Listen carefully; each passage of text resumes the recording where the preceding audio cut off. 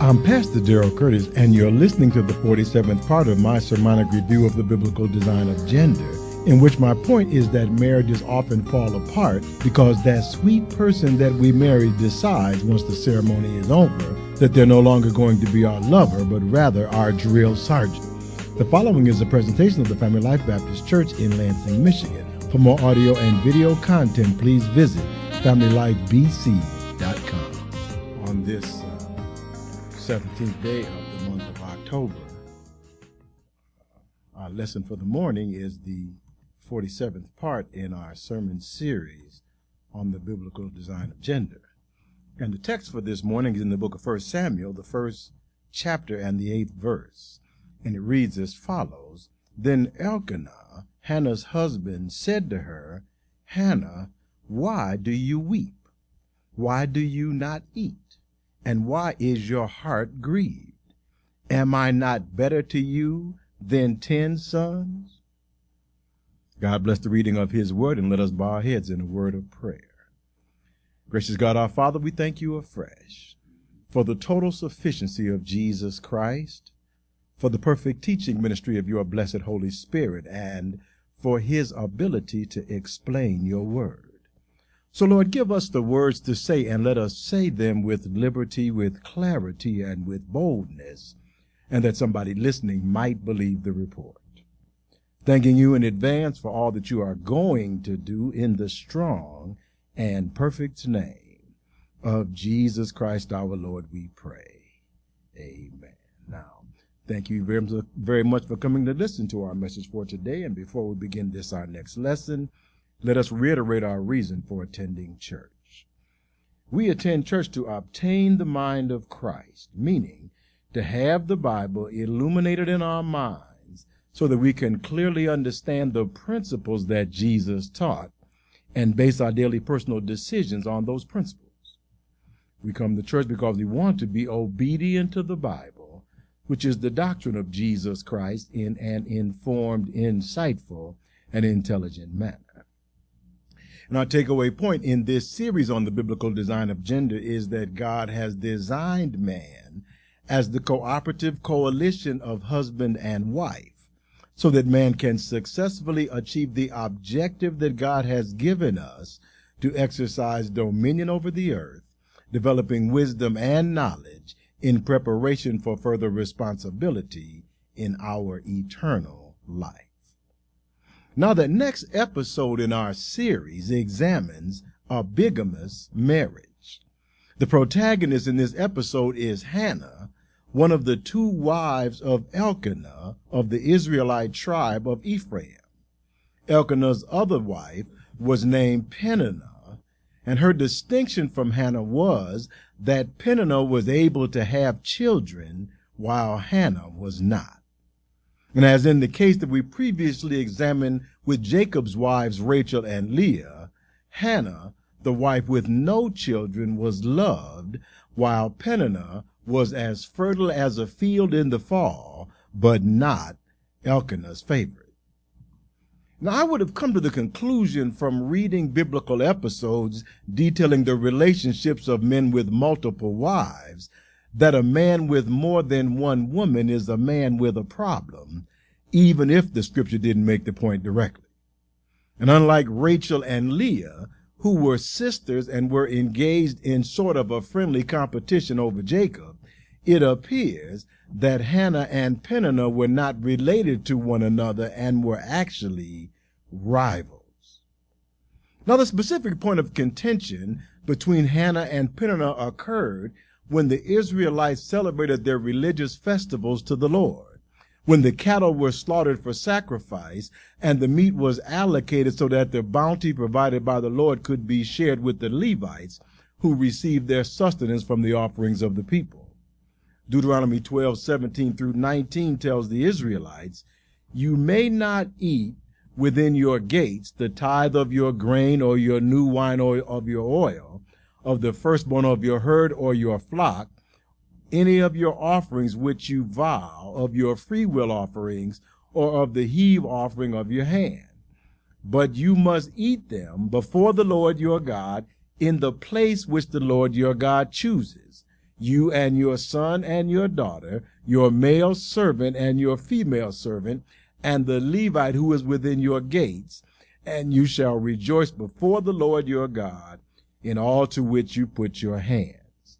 Take heed to yourself that you do not forsake the Levite as long as you live in the land. And Elkanah, being a good Israelite, followed the admonition of Deuteronomy 12.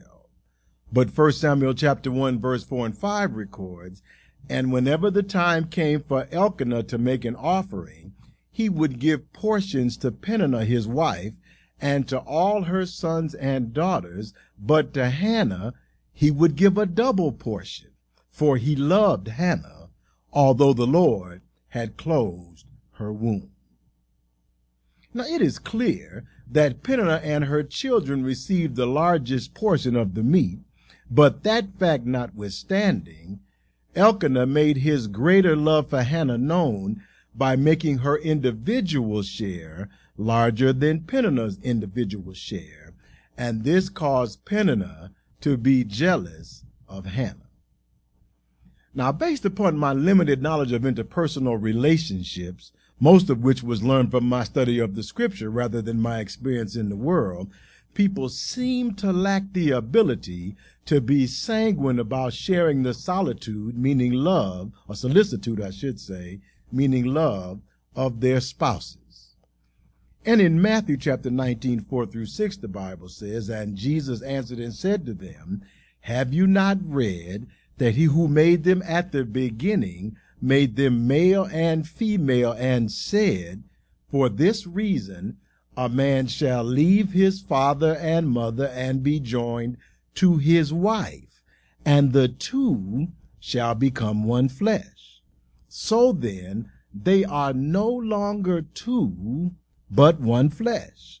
Therefore what God has joined together, let not man separate. And since a man and a woman becoming one flesh with one another has been the design of God for marital relationships from the beginning, people always want their spouse to have an exclusive relationship with them. The term that defines this type of relationship is bonded. Bonding in marriage mirrors the initial bonding in life, which occurs between a child and his or her mother.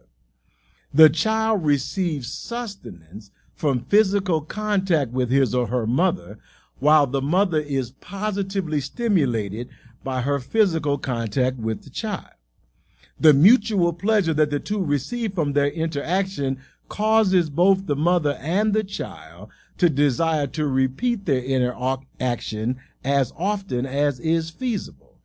And this mutually pleasurable relationship is the paradigm for nuclear familial relationships in which physical touch is a factor, those being mother-child relationships and husband-wife relationships. Interestingly, familial relationships that are exclusive of physical touch tend not to create bonding, but rather rivalry between the people involved. Sibling rivalry is jealousy between siblings based upon the fact that the sibling relationship is not a physical one, and also that parents cannot have an exclusive relationship with more than one sibling simultaneously. Husbands may develop, hopefully less often, a sort of sibling type of rivalry with their children when their wives do not allocate time for the necessary level of intimacy with their husbands because of their preoccupation with the care of their children. But in the type of bigamous relationship that we are discussing, the same sibling type of rivalry may develop because the husband generally leaves one wife alone to tend to the other. Now in the 8th portion of Genesis 2:18, the Lord God said, it is not good that man should be alone. God makes the point that it is not good for anyone to feel as though their need for intimately bonded relationships is being neglected. You can count on conflict occurring when people feel neglected. As a matter of fact, Jesus differentiates the hundreds of dictates in the Mosaic law from the law of Christ by telling us in John 13:34 and 35, a new commandment I give to you, that you love one another. As I have loved you, that you also love one another. By this all will know that you are my disciples, if you have love for one another. And to love one another, means that we provide one another with the appropriate level of intimacy. And how is that defined? Jesus, speaking of the two greatest commandments in the law, says in Mark 12 and 31, and the second like it is this, you shall love your neighbor as yourself. There is no other commandment greater than these. So the Bible teaches us that when we promise to love someone, it becomes our responsibility to consider their needs, wants, and desires with the same intensity that we consider our own. When mothers are sound asleep in the middle of the night, they can hear their babies crying and will wake up to feed them. That is the level of bonding that qualifies as loving your neighbor as yourself. And Elkanah loved his wives. Peninnah brought his children into the world, and Elkanah was a good provider and took good care of her and all of the children. But Hannah, being barren, was able to concentrate on Elkanah and be his consistent lover. When Peninnah was indisposed by pregnancy or consumed by issues with her children, Elkanah could turn to Hannah for solace, and Hannah could provide him with the companionship, physical and otherwise, that he needed. And Genesis 2:18 tells us, and the Lord God said, it is not good that man should be alone. I will make him a helper comparable to him. And Hannah, being barren, had the time to concentrate on being Elkanah's wife and dedicated helper to the exclusion of all other relationships. She had no responsibilities, no children, and nothing else to interfere with her relationship with her husband. So while Elkanah had Peninnah, a wife that concentrated on being his children's mother, Elkanah also had Hannah, a wife that could give her undivided attention to being her husband's companion and girlfriend. Elkanah was more than satisfied with this situation because he literally had the best of both worlds as far as female relationships were concerned. But as much as Hannah took care of Elkanah's need and Elkanah took care of hers, Hannah could not completely enjoy her position. She might have been able to do so, but her rival Peninnah would not let her. 1 Samuel chapter 1 verse 6 and 7 tells us, and Hannah's rival Peninnah also provoked Hannah severely to make her miserable because the Lord had closed her womb. So it was year by year when Hannah went up to the house of the Lord that Peninnah provoked Hannah. Therefore Hannah wept and did not eat. So while Elkanah greatly enjoyed his position with Hannah, Peninnah would not allow Hannah to enjoy her position with Elkanah. The 8th portion of Genesis 1:28 tells us, then God blessed them, and God said to them, be fruitful and multiply, fill the earth and subdue it. Hannah was not satisfied with just being Elkanah's lover because she was not participating in God's prime directive. And although Hannah was Elkanah's favorite, Peninnah had Elkanah's children and possessed most of his resources. In our text, Elkanah tried to convince Hannah to be satisfied. 1 Samuel 1:8 says, then Elkanah, Hannah's husband, said to her, Hannah, why do you weep? Why do you not eat? And why is your heart grieved? Am I not better to you than 10 sons? Elkanah is a husband that is trying with all of his heart to make Hannah happy. He gives her the material possessions that she desires in abundance, even twice the amount as he gives Peninnah. But Elkanah is not able to give Hannah children, and rather than being satisfied with and focusing on all that Elkanah can provide, Hannah is fixated on the one thing that Elkanah cannot give her. Now, one of the keys to good relationships is obedience to the 10th commandment. Deuteronomy chapter 5 verse 21 tells us, "You shall not covet your neighbor's wife, and you shall not desire your neighbor's house, his field, his male servant, his female servant, his ox, his donkey, or anything that is your neighbor's." Now, this commandment is the relationship commandment. The more we violate this commandment, the more we ruin our relationships.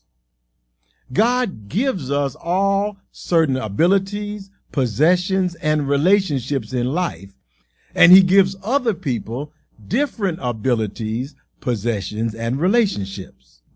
God tells us in this commandment to be satisfied with that which he gives us, and to not have a craving or a passionate desire for something that belongs to another.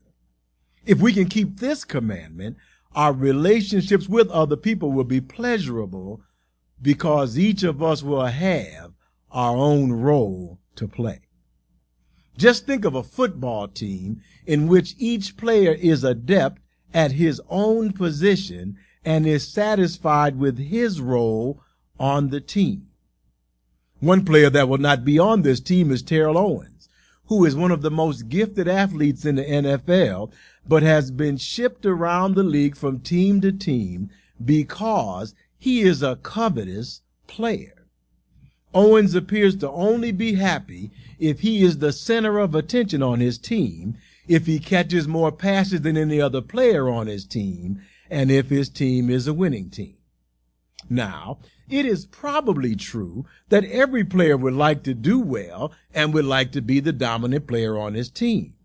But more than having the desire to be dominant, Owens covets, meaning that not only does he desire to be dominant, he will actually disrupt the team if he cannot get his way for any reason. If the quarterback is more well known than Owens, Owens covets the quarterback status and attacks the quarterback in the press. If there's a wide receiver on the team that catches more passes than Owens, Owens covers the position of number one receiver and attacks the coaches in the press for not calling plays to him to get the ball more. Owens disrupts teams. He feuded with the quarterback on his original team, the San Francisco, which was glad to be rid of him when they sent him to Philadelphia. Philadelphia was only able to play with him for a year and a half because he was so disruptive that they suspended him with pay for the second half of his second season there, basically paying him to not come to the stadium. At the end of the season, they traded Owens to the Dallas Cowboys. Now, Dallas had such star power that Owens was not able to disrupt the team at first. Sometime during his second season, however, Owens was quoted as being angry with, once again, the quarterback who did not pass him the ball enough. Now, Owens protested that he didn't say some of the things of which he was accused, which may have been true, but his reputation was such that when his 3-year contract was up, although he was one of the best receivers in the league, Dallas didn't renew his contract. Now, Owens has been able to get a job in the league playing for someone every year. He bounces around from team to team, landing a position somewhere just before training camp starts because he has great talent. Unfortunately for him, he has such a reputation of being a disruptive player that no one seems to want him after experiencing his talent for one season. Owens' problem is covetousness. He wants the star position on the team that someone else has, and is willing to throw the team under the bus to get it. Well, both Hannah and Peninnah suffer from covetousness. Peninnah wants the most favored position that Hannah has, and Hannah wants the motherly position that Peninnah has. Elkanah wants both of them to play the positions on his team that he has given them, but that's not happening. Now, Peninnah has little leverage with Elkanah. Peninnah has Elkanah's children, but since Hannah is available to Elkanah, Peninnah has a limited ability to harass Elkanah, and Elkanah is going to keep it that way. He has the wisdom of Proverbs 21:9, which says, "Better to dwell in the corner of a housetop than in a house shared with a contentious woman." A contentious woman exhibits an often perverse and wearisome tendency to quarrels and disputes. I'm not sure what makes Peninnah think that being contentious is attractive. I've often heard the extra biblical proverb that you can catch more flies with honey than you can with vinegar, which means you can attract people more effectively by being sweet than you can by being sour. Just consider how attractive an angry, argumentative person is. Not very, even to themselves. So why would anyone want to be around someone that is angry? Solomon, the wisest man that ever lived, tells us that it's not good to be around angry people, and he didn't need his great wisdom to come to that conclusion. And since it is not good to be around angry people, and the purpose of marriage is to create a bond between husband and wife, an angry spouse is counterproductive to the point of marriage in the first place. And what creates anger in a marriage? Covetousness. When we are covetous of someone else's position and we want to be the Terrell Owens of the marriage. In our example, Peninnah harassed Hannah because Peninnah wanted Hannah's position. With Elkanah, just as when Terrell Owens was in Philadelphia, he harassed Donovan McNabb until Andy Reid, the coach, sent him home to sit out the second half of the season. It is important for us to understand that we can't necessarily have that which we want. We are much better off spiritually if rather than coveting that which we want, we make the decision to want that which we have. In Luke chapter 12, verse 15 through 21, Jesus said to them, "Take heed and beware of covetousness, for one's life does not consist in the abundance of the things he possesses." Then Jesus spoke a parable to them, saying, "The ground of a certain rich man yielded plentifully. And he thought within himself, saying, What shall I do, since I have no room to store my crops? So he said, I will do this. I will pull down my barns and build greater, and there I will store all my crops and my goods. And I will say to my soul, So you have many goods laid up for many years. Take your ease, eat, drink, and be merry. But God said to him, Fool, this night your soul will be required of you. Then whose will those things be which you have provided? So is he who lays up treasure for himself and is not rich toward God." We are not the ultimate arbiter of how well we do. God is, and God tells us not to covet. So when we covet, it is likely that we will not gain that which we want, but rather we will lose that which we have. Jesus tells us in Matthew 13:12, "For whoever has, to him more will be given, and he will have abundance. But whoever does not have, even what he has will be taken away from him." And Peninnah did not have the equilibrium to be grateful for the relationship that she had with Elkanah as the mother of his children. Rather than using her relationship to draw Elkanah closer, she decided to covet Hannah's position as Elkanah's lover and, in effect, push Elkanah away by harassing Hannah. The more Peninnah harassed Hannah, the more Elkanah tried to comfort Hannah. And Elkanah was better to Hannah than having 10 sons, because Hannah was more attractive to be around than Peninnah. A calm, sweet, grateful, loving person is extremely attractive.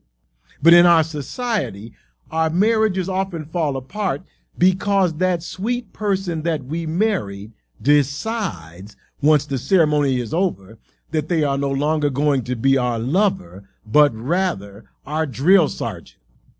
And covetousness is contagious. If you hang around people that are consistently covetous, you will find covetousness creeping into your personality. Hannah found herself coveting Peninnah's position as mother, but Hannah was blessed by God with wisdom from her knowledge of the scriptures. Hannah knew the episode of Genesis chapter 30, verse 1 and 2, which says, "Now when Rachel saw that she bore Jacob no children, Rachel envied her sister and said to Jacob, 'Give me children or else I die.' And Jacob's anger was aroused against Rachel, and he said, 'Am I in the place of God, who has withheld from you the fruit of the womb?' Now Rachel, being covetous of her sister's children, became contentious with her husband Jacob, who loved her. But although Jacob loved Rachel dearly, he responded to Rachel's contentious demand with anger. And Hannah, being Elkanah's lover, realized that it was not wise to contentiously harass her husband to give her children, as Peninnah was harassing her. Elkanah was doing all he could do to give Hannah children, but the Lord was withholding the fruit of the womb from Hannah, just as he had with Rachel. So Hannah recognized that it would be better to go to the source of the problem than to harass the middleman who was doing all he could do. So 1 Samuel chapter 1, verse 9 through 11 records, "So Hannah arose after they had finished eating and drinking in Shiloh. Now Eli the priest was sitting on the seat by the doorpost of the tabernacle of the Lord, and Hannah was in bitterness of soul, and prayed to the Lord and wept in anguish. Then Hannah made a vow and said, 'O Lord of hosts, if you will indeed look on the affliction of your maidservant and remember me, and not forget your maidservant, but will give your male servant a male child, then I will give him to the Lord all the days of his life, and no razor shall come upon his head.'" Hannah made a vow to the Lord. Her vow was extraordinary, but it was not original. Exodus chapter 13, verse 1 and 2 tell us, "Then the Lord spoke to Moses, saying, 'Consecrate to me all the firstborn, whatever opens the womb among the children of Israel, both of man and beast, it is mine.'" Exodus 13 through 16 continues, "But every firstborn of a donkey you shall redeem with a lamb, and if you will not redeem it, then you shall break its neck. And the firstborn of man among your sons you shall redeem. So it shall be, when your son asks you in time to come, saying, 'What is this?'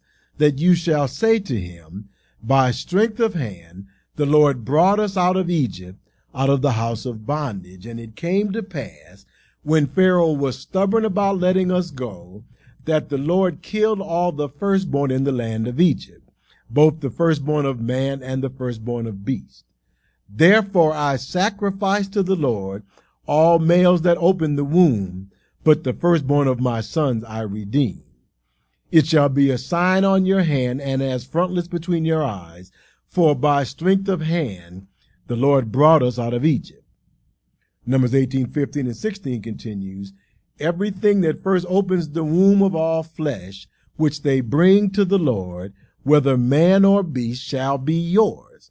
Nevertheless, the firstborn of man you shall surely redeem, and the firstborn of unclean animals you shall redeem, And those redeemed of the devoted thing you shall redeem when 1 month old, according to your valuation, for 5 shekels of silver, according to the shekel of the sanctuary, which is 20 gerahs.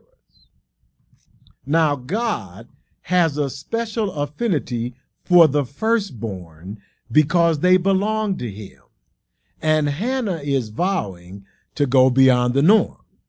Rather than redeeming her firstborn son with silver, she is vowing to actually give him to God. Hannah shows that she had matured past coveting Peninnah's children, but rather wants to conform to the prime directive of God to be fruitful and multiply. Hannah is willing to devote the child that God gives her back to God because she recognizes that God is her refuge and her strength, a very present help in the time of trouble.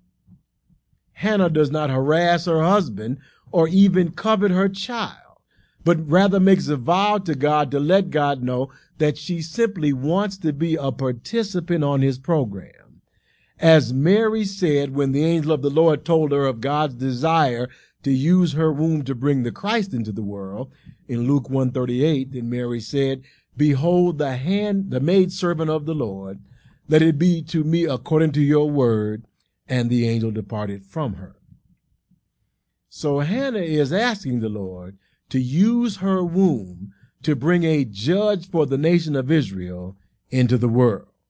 You may remember our review of the birth of Samson to Manoah's wife in Judges 13:5, when the angel of the Lord told her, "For behold, you shall conceive and bear a son, and no razor shall come upon his head, for the child shall be a Nazarite to God from the womb, and he shall begin to deliver Israel out of the hand of the Philistines." So, in her vow, Hannah is not asking God to give her a child, but allow her to bring a judge into the world, one that will be set apart for him. That which we want becomes a blessing if we give it to the Lord.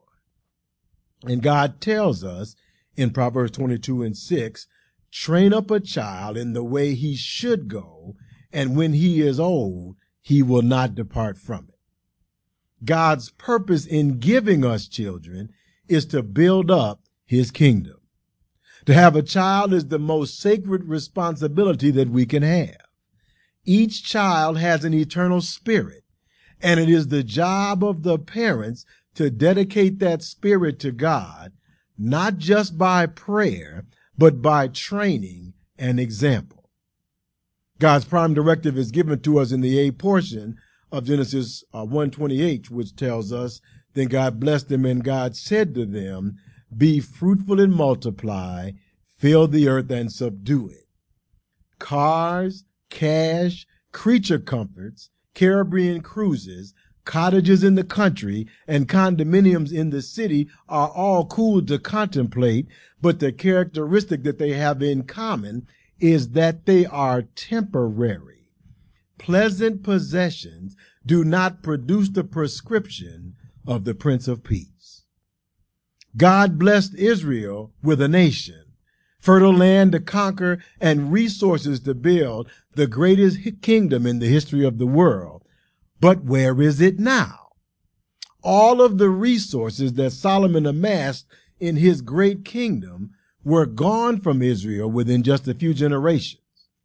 The golden shields in the temple were replaced with bronze, then iron, then taken away entirely, because regardless of how precious things are, they will not last.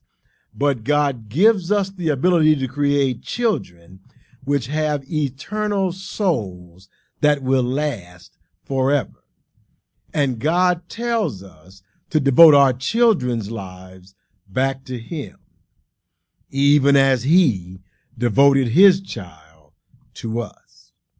John 3:16 and 17 tells us, "For God so loved the world that he gave his only begotten Son, that whoever believes in him should not perish, but have everlasting life.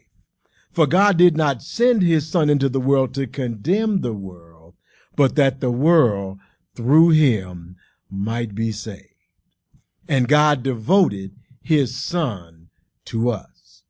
Jesus Christ died a death of devotion on the cross of Calvary that we might be saved from the penalty and the power of our sins. Jesus Christ left us a legacy of sacrifice and gave us the command to emulate his sacrifice by sacrificing ourselves for one another. Not to covet the possessions of this world that we see in the hands of others, but to follow his new commandment that he gives us in John 13:34-35, a new commandment I give to you, that you love one another, as I have loved you, that you also love one another. By this all will know that you are my disciples, if you have love for one another. So let us replace our covetousness with cherishing, and let us replace our contentiousness with caring, and let us love one another as Christ has loved us. And that is our lesson for today. Let us pray. Gracious God, our Father, we thank you this morning for this lesson, and we thank you for this example. Lord, we ask you that you would take away the covetous spirit from us. Lord, sometimes we catch it from those in the society with whom we associate, but we ask you, Lord, that you would insulate us from being covetous and make us satisfied with that which we have, and help us, Lord, to dedicate those whom we have to you. Help us to train those that fall under our purview, that they might be able to understand your word and align themselves with your promises and fall under the administration of your Son, Jesus Christ, who died on Calvary's cross that our sins might be forgiven. And now, Lord, we thank you for all that are in the house today. And we ask you that you would give us traveling mercies as we go down from this place, and then bring us back once again at the appointed time. And now, Lord, we thank you for all these things. We thank you for your goodness, for your mercy, and for your grace. And most of all, we thank you for your sacrifice on the cross, for rising from the dead on that Sunday morning. Thank you, Lord. In the wonderful name of Jesus, we pray. Amen and thank you.